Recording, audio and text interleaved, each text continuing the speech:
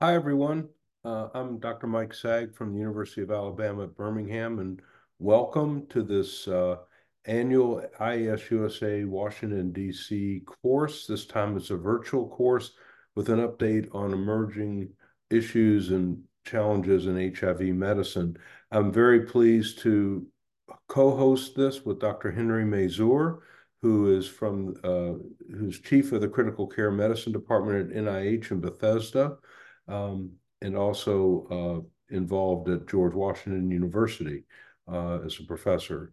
Um, we welcome you to this really cutting edge webinar. The topics, I think, are as good as they get as far as being cutting edge and right on uh, topic for a lot of things that have emerged in the last couple of months in terms of the science of HIV medicine, but also a lot of questions that have come up about substance use disorders, what's new in STI, uh, how to use GLP-1 agonists, which we're now seeing a lot of besides just being bombarded on television with commercials.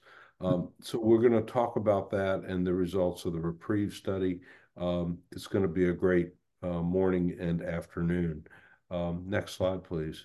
So the ISUSA is a not-for-profit 501c3 entity whose mission is to provide cutting-edge medical education to folks who provide care for people with HIV and other viral disease. It's the International Antiviral Society, USA.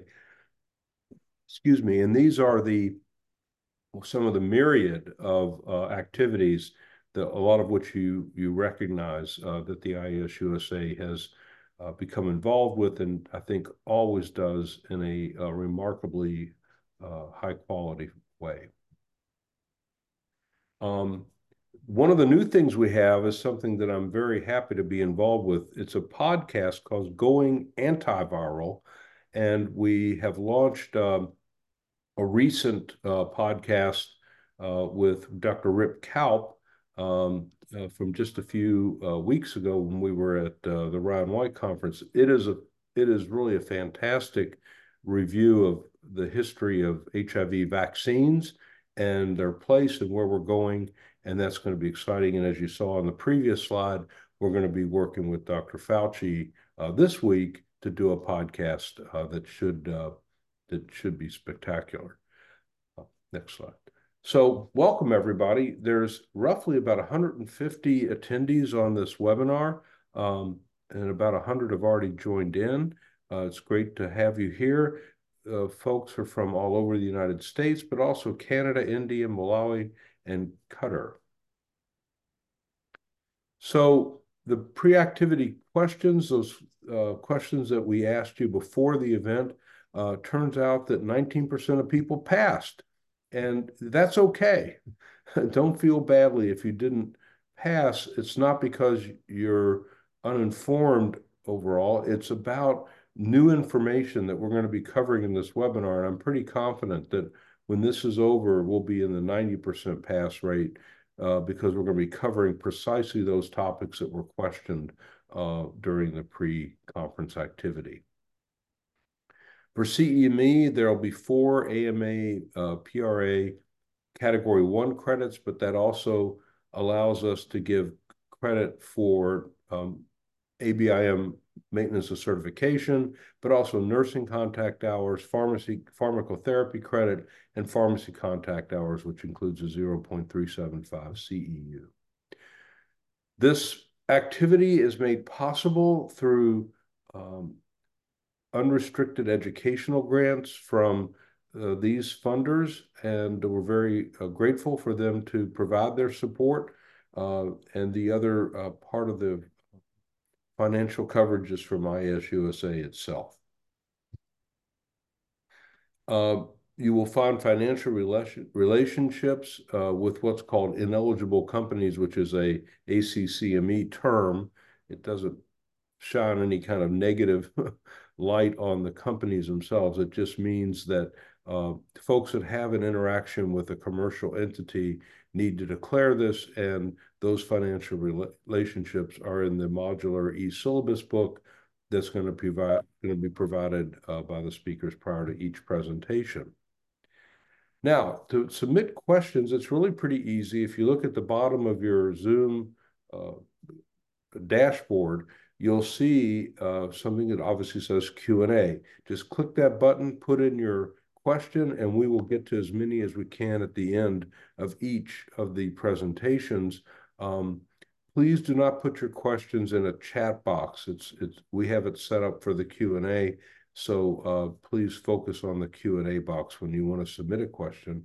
And also, as you did at the beginning of the session before we started, we have polling that will be launched. It just comes up as a window on your screen. It's pretty simple. Hit the answer that you'd like, and that will register for you. If there's more than one question, which I don't think there is from this point forward, you just scroll through it. But I think that was just on the initial one. So the presentation slides will be available after the course, so that if some of your colleagues want to see this, or you want to present some of the information you picked up from this, you are encouraged to do that, and those slides will be made available to you, and they're present in the modular e-syllabus book. There's a webinar series on substance use disorder. Dr. Rosenthal is going to give us an overview in general of substance use disorders and what to do about it. But as you know, the FDA and the DEA have now mandated that we have 6 contact hours. So ISUSA is providing, as a free service, an entire module filled with important information about substance use disorder and its management, opioid use disorders, methamphetamine, et cetera. And that'll be available, and it'll give you a certificate from ISUSA for DEA certification compliance. So here's a review of our morning and afternoon. We're going to start with Dr. Rosenthal on looking at substance use disorder in people with HIV. We'll hear about the REPRIEVE study, a very important study related to the use of statin use by Dr. Grinsman, who's the international PI of that study. So we're very happy to have him. And then we'll finish out the first session with weighing in on GLP-1 receptor agonists from Dr. Suman Srinivasa out of Harvard. Take a short break. Dr. Mazur will chair the second half of the program, where Dr. Meredith Clement from LSU will talk about STI prevention, especially the use of doxy-PEP, which we're starting to see more and more use of because of data supporting its use, and finish up with kind of a look to the future from Dr. Trip Gulick at the Weill Cornell Medical Center. So here's our result of who's here today. We have about 60% physicians, and then a mix of nursing professionals, nurse practitioners, PAs, and pharmacists. So welcome, everybody.